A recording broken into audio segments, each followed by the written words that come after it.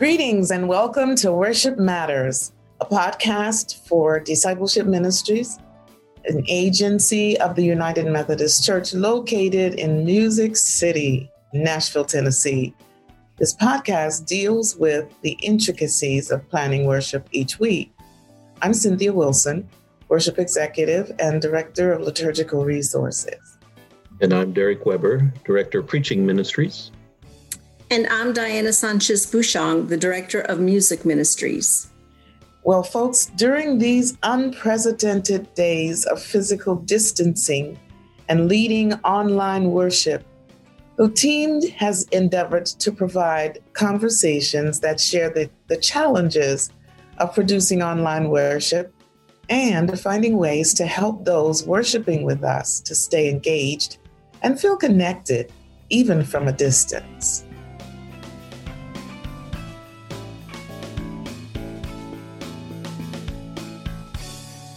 In today's episode, the team is going to do a year-end review of where we've been, the highlights and lowlights of 2020.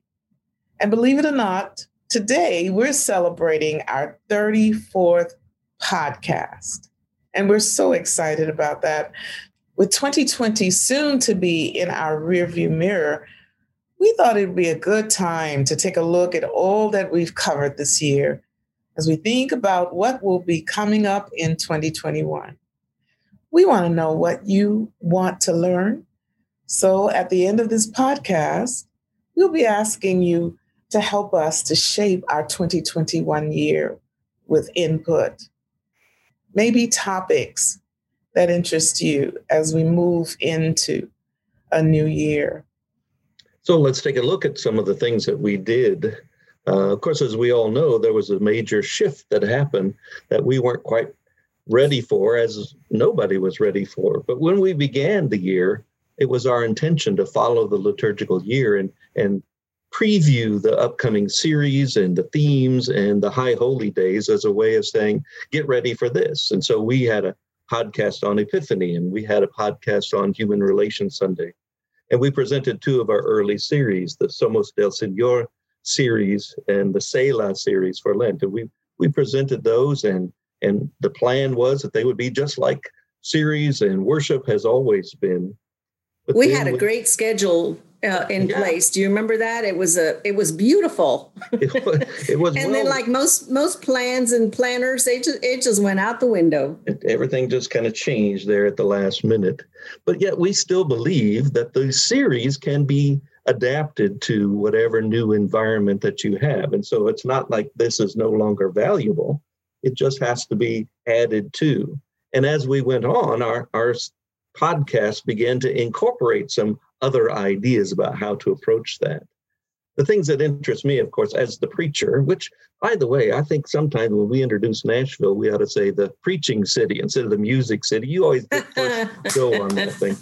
Anyway, here in Preaching City, Nashville, Tennessee. But we talked about some other themes and other ways of approaching preaching. We talked about preaching in Lent, specifically around the idea of bringing in an area of doubt.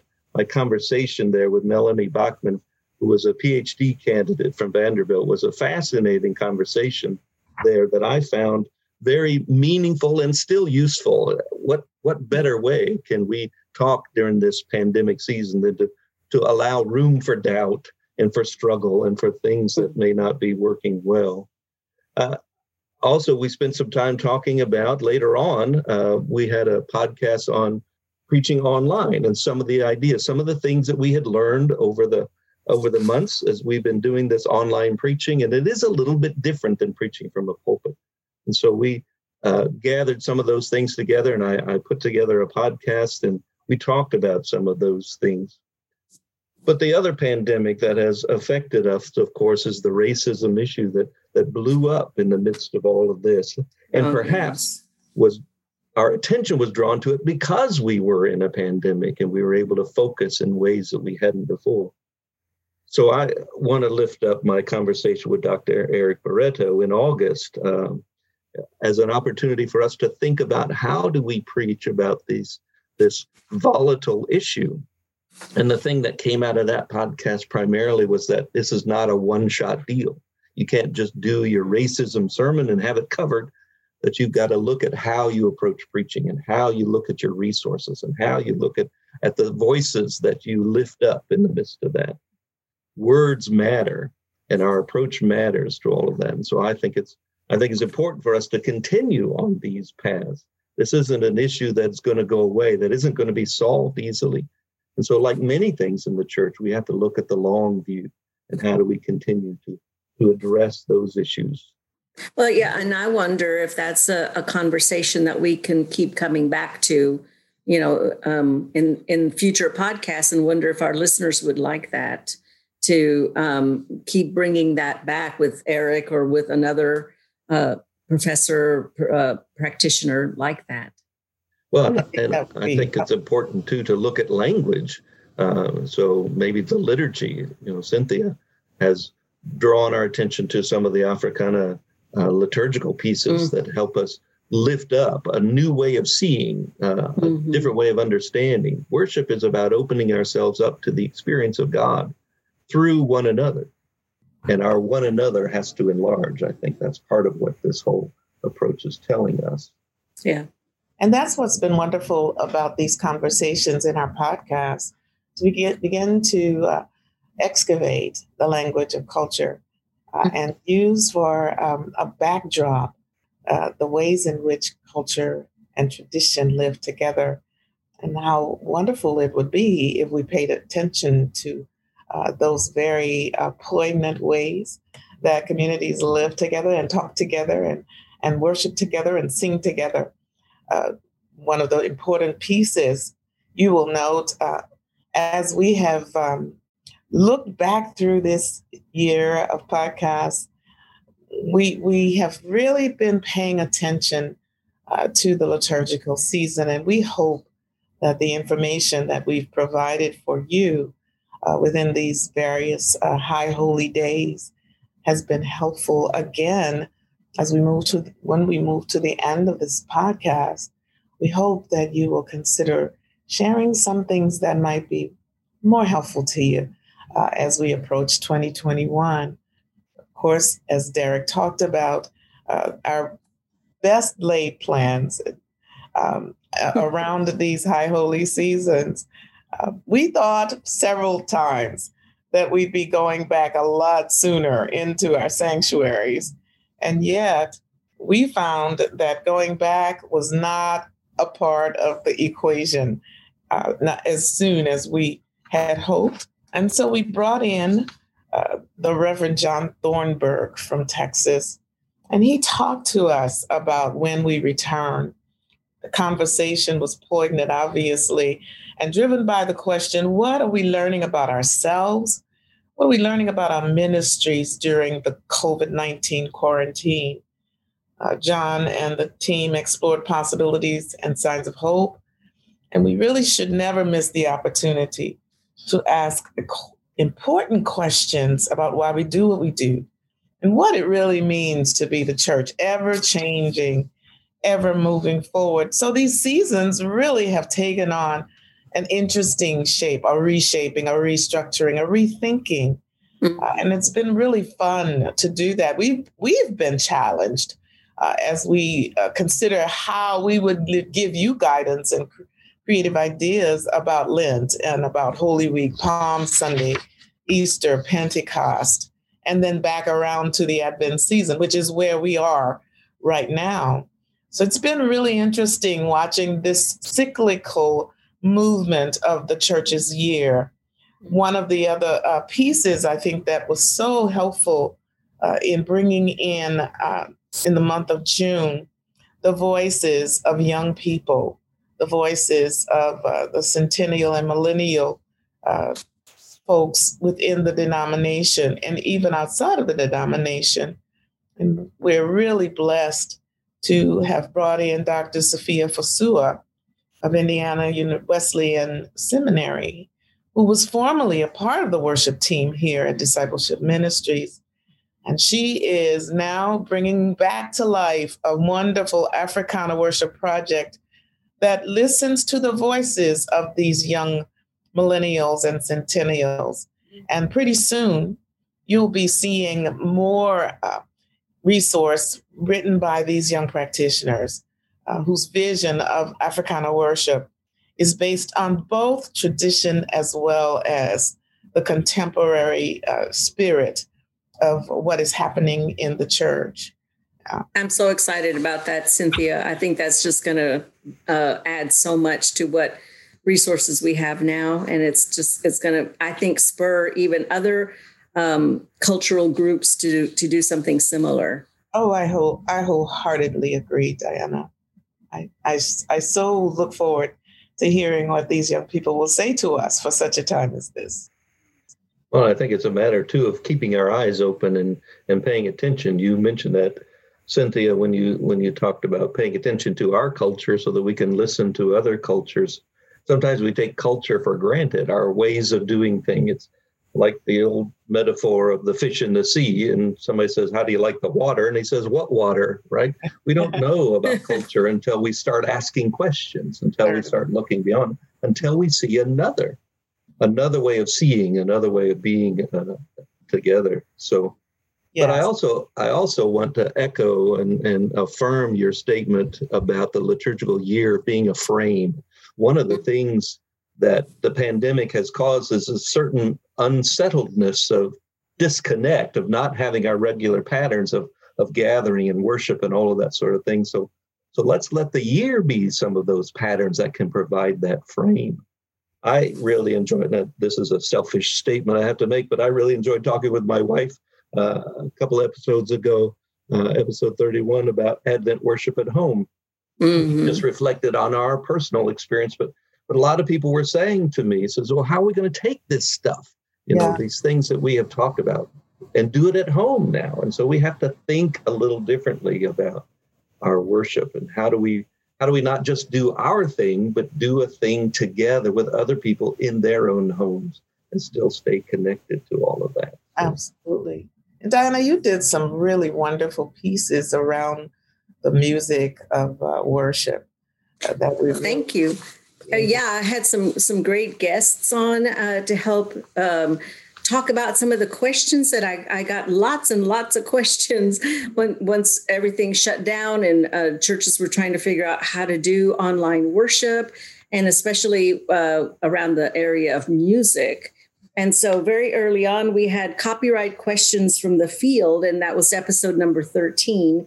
And that was in May, because we were all just figuring out, how do we do this? What licenses do I need? I have this license. Do I need this other license now? And so I talked with a couple of the guys from Christian Copyright Licensing Incorporated, CCLI, which is, they service most of our churches. We also have onelicense.net that is often used in services, in worship services. But between those two, the same kind of questions kept coming up. And people were using Facebook Live. They were using YouTube channels to broadcast their online worship. And so lots of questions. And I still get those. And I saw that as a good thing, because people are trying to do the right thing. They're trying to honor the artistry of the hymns, the modern songs, contemporary worship songs, and be true to those musicians who get paid if we report that we're using their work. And so I really appreciate when people ask a lot of questions about that. And almost daily, I get emails asking me about, can I use this? Can I use that? How do I do this? And so I'm glad that we did that early on, and we probably should revisit that in the new year, just to continue that conversation as more people actually, buy into those services. A lot of churches hadn't bought into it yet until the pandemic hit, and so that's just part of it. Then also we had congregational singing and COVID-19. I had a conversation with Brian Hain, who's with the Center for Congregational Song, which is an arm of the Hymn Society of North America. And so we talked about how, if we gathered and when we gathered again, this was back in, let me see, what month was this? June. So we were still thinking we were going to gather in September. Lots of churches were making plans to regather in September. So the question was, can we sing? What do we need to do that we can be in community and singing together? And so Brian and I were part of an ecumenical consultation on protocols for reopening churches. And in that consultation, he and I wrote a brief about singing and we took the work of the CDC at the time, their protocols, and we, put that into more theological language, and basically came down and said, if there's any risk at all that you're transmitting a virus in an enclosed room because you want to sing, we encourage you not to do that because it's just too dangerous. And as even since June, there's been so much more that we've learned that is a very dangerous thing to do. And so we had a great conversation, and I think brought to light some of the work of the CDC and this ecumenical consultation. Then later on in episode 23, I had another conversation with a really good friend of mine, David Bone. And he's the executive director of the Fellowship of United Methodists in Music and Worship Arts. And he and I just talked about the resiliency of church musicians and ritual artists, those that put worship together each week, and how, our superpower, if you will, is that we can adapt, we can change, we can do what needs to be done. If I was conducting a choir 6 months ago, I've had to learn how to do technical things behind a camera so that we can do online worship or do a virtual choir, just all these other things. And furthermore, we talked about the blessings of COVID, the things that have come to us because the challenges that have come to us that have made us grow. And so we just talked some about that. And I know Derek and I then also had another podcast later on talking about the blessings of COVID. The fact that we've had more meals as a family. There's been less travel for one parent or another who normally might be traveling a great deal with their work, walks in the evening, being able to see the plants bloom this past spring in ways that we've never noticed before. So we were having to slow down and notice things. But that was a really fun conversation with David. And then finally, the last one I'll lift up was podcast number 30. And so that's in October, the vetting group for the CCLI Top 100 and Beyond. So this is a group that has gotten together in the last few months to vet the CCLI Top 100 modern and contemporary Christian songs that they list, that CCLI lists since 2017, which was the last time this vetting group or a vetting group had gotten together. And we felt that we needed to go beyond what the CCLI puts out there, because generally speaking, those are they're represented by companies that are large, that it's an industry for contemporary Christian music. And we know that there are so many congregations in our United Methodist connection that sing other kinds of modern songs in worship, Black gospel, Latin American contemporary Christian music, just to name a couple, of course, the African music. And so we wanted to vet beyond their list. And so our vetting team put together our own recommendations, and then we put them through the same vetting process that we used for the ones from CCLI. And so I think we've come up this round with around 86 that we're going to be putting forth this month in an article through Discipleship Ministries, because we finished the work a couple of weeks ago. And so that was the last podcast. And I had Nelson Cowan, who is our project manager for this vetting team, and Eric Liu, who's an assistant professor at Princeton. So those two guys and I had a really good conversation about this.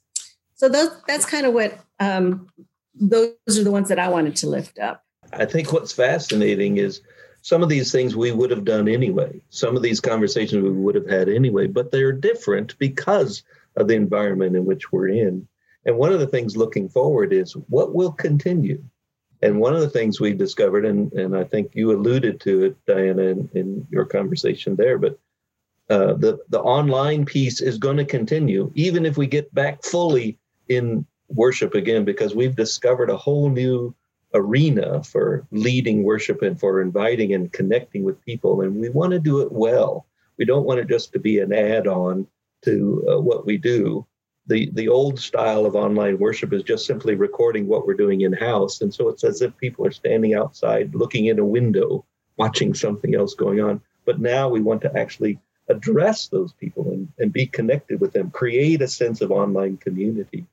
One of the questions that I think John Thornburg asked us to think about is, what does it mean to belong together? What is it?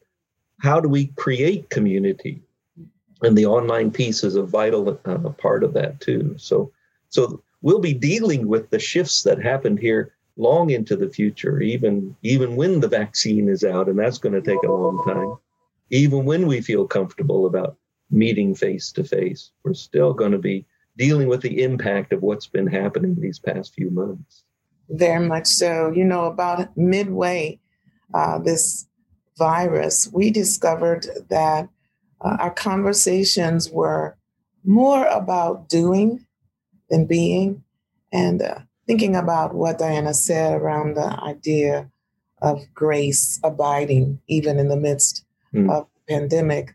What we want you to know is that as liturgists, as church musicians, as homiletic experts, we want you to know that we're not just thinking about how to do what we do, but we also try to pay attention to how we be, how it is that we actually move into the work of worship. And we were really blessed to have the dean of our Upper Room Chapel come and talk to us about the ways in which we care for our own souls. And that as we wrap up this conversation, we want to say to you, we want to encourage you to continue to care for your own soul, the worship and spiritual life that you experience. We want you to strengthen that grip in your walk with God and listen and pray and look at the direction that the Holy Spirit continues to guide you as a leader in the church. We hope that you will think about how we can best help you as we move into the year 2021. And again, reach out to us, be in touch with us. UMCdiscipleship.org is one of the best ways that you can speak to us. We want you to tell us what it is that you think about this podcast and how it is that you think we could help you in better ways. Until next time, we're going to be praying for you and for your congregation. May God continue to bless you and your ministry as you make disciples for the transformation of the world. This podcast has been a production of Discipleship Ministries, an agency of the United Methodist Church. Visit all our podcasts at podcasts.umcdiscipleship.org.